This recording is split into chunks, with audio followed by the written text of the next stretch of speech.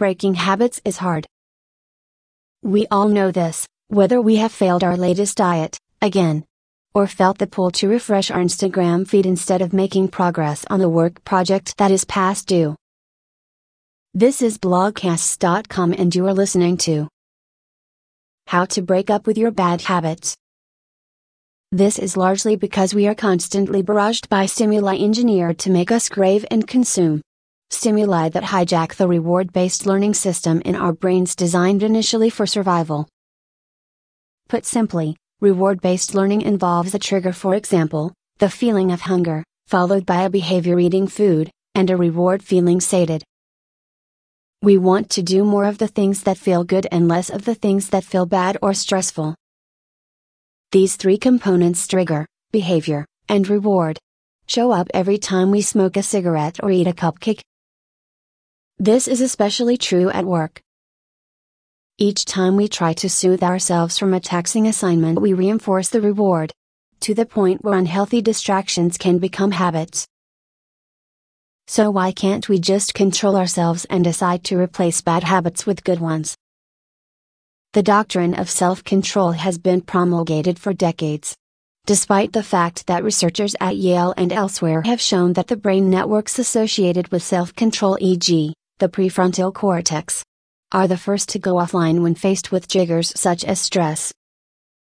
Still, in medical school, I was taught to pass self-control rhetoric onto my patients. Need to lose weight. Quit eating junk food. Trying to quit smoking. Stop cold turkey or use a nicotine replacement.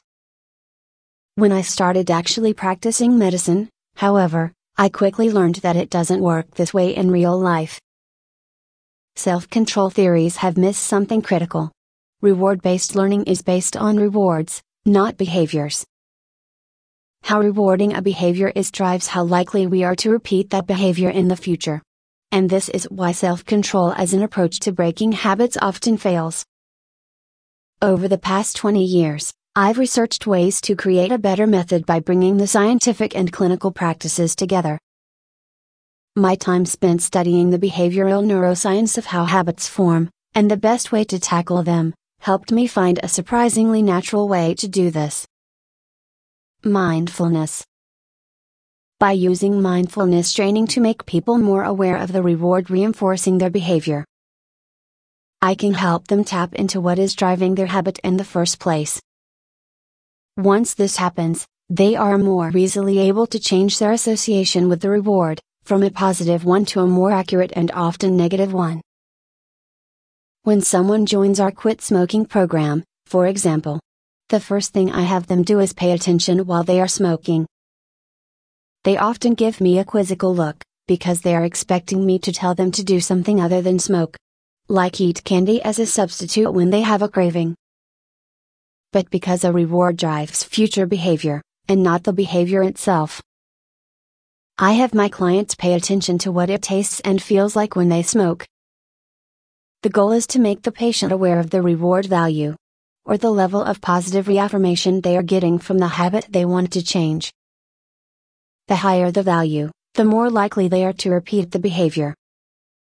I see the same thing happen over and over again. The reward value of the habit decreases because it isn't as gratifying as people remember. One client of mine, for instance, thought the act of smoking made her look cool as a teenager. Even though that motivation had dissipated in her adulthood, her brain still associated positive feelings with smoking. Hence, her reward value was high. When that same client started paying attention as she smoked, she realized that cigarettes taste bad, commenting, "Smells like stinky cheese and tastes like chemicals.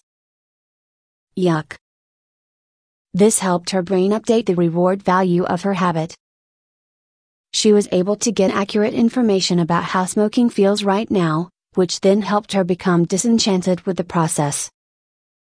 After seeing how effective this practice was with my clients, I decided to test it even further. While our research has been focused primarily on changing health-related habits, we believe it is highly relevant to the workplace. Our strategy can help workers up their productivity, morale, and overall performance by teaching them how to overcome the habits that may be holding them back from thriving. Here's how to get started. 1. Map out your habit loops. Similar to the advice I give to people in my outpatient clinic, the first step to breaking a habit, no matter what it is to figure out your triggers. If the habit is procrastination or stress eating at work, for example, pay attention to the circumstances surrounding you when you do those things. Do you have a big project you are trying to avoid? Do you have too much on your plate to manage? Once you know your triggers, try to identify the behaviors you engage in when you are acting out. Do you check social media instead of doing work? Did you snack on sweets during challenging assignments? You must be able to name the actions you turn to for comfort or peace of mind before you can evaluate their reward values. 2. See what you actually get out of those actions. The next step is to clearly link up action and outcome. Remember my patient who struggled to quit smoking.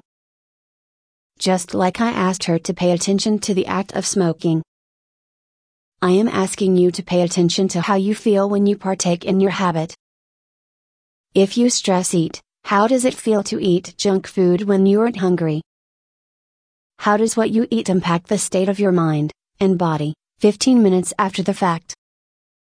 If you procrastinate, what do you get from surfing the internet for pictures of cute puppies? How rewarding is it in the moment, especially when you realize that it isn't helping you get your work done? Remember your answers to these questions, or write them down to help solidify them in your mind.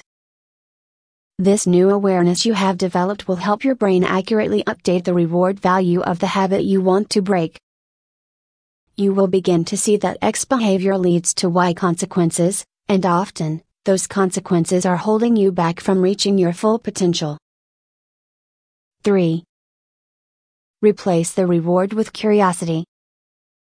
The final step to creating sustainable, positive habit change is to find a new reward that is more rewarding than the existing behavior. The brain is always looking for that bigger, better offer. Imagine you are trying to break a bad habit like stress eating at work, and willpower hasn't quite worked out for you. What if, instead of indulging in your candy craving to counteract a negative emotion, you substituted it with curiosity about why you were having that craving in the first place, and what it feels like in your body and your mind? The reward value of curiosity, opening yourself up, is tangibly different than stress eating, closing yourself down in this instance. Ultimately, curiosity feels better in the moment and is much more enjoyable than the rumination that often occurs after giving into a bad habit. To tap into their curiosity, I teach my patients a simple mantra. As in, be curious about your feelings. What does this craving feel like when it first arrives, before I have decided to indulge it? People often learn, pretty quickly, that cravings are made up of physical sensations and thoughts, and that these come and go. Being curious helps them acknowledge those sensations without acting on them. In other words, they can ride the wave of a craving out by naming and sitting with the thoughts and feelings that arise in their bodies and minds, from moment to moment until those moments pass. If you're curious to see how well this might work for you, now is a good time to give it a try. The next time you find yourself indulging in a bad habit, take a moment to pause and consider using mindfulness to help you overcome it. Your behaviors may not change immediately, but stick with it. If you can hack your mind using our methods, you will eventually be able to break free of unwanted habits and comfortably watch your cravings pass by. The end.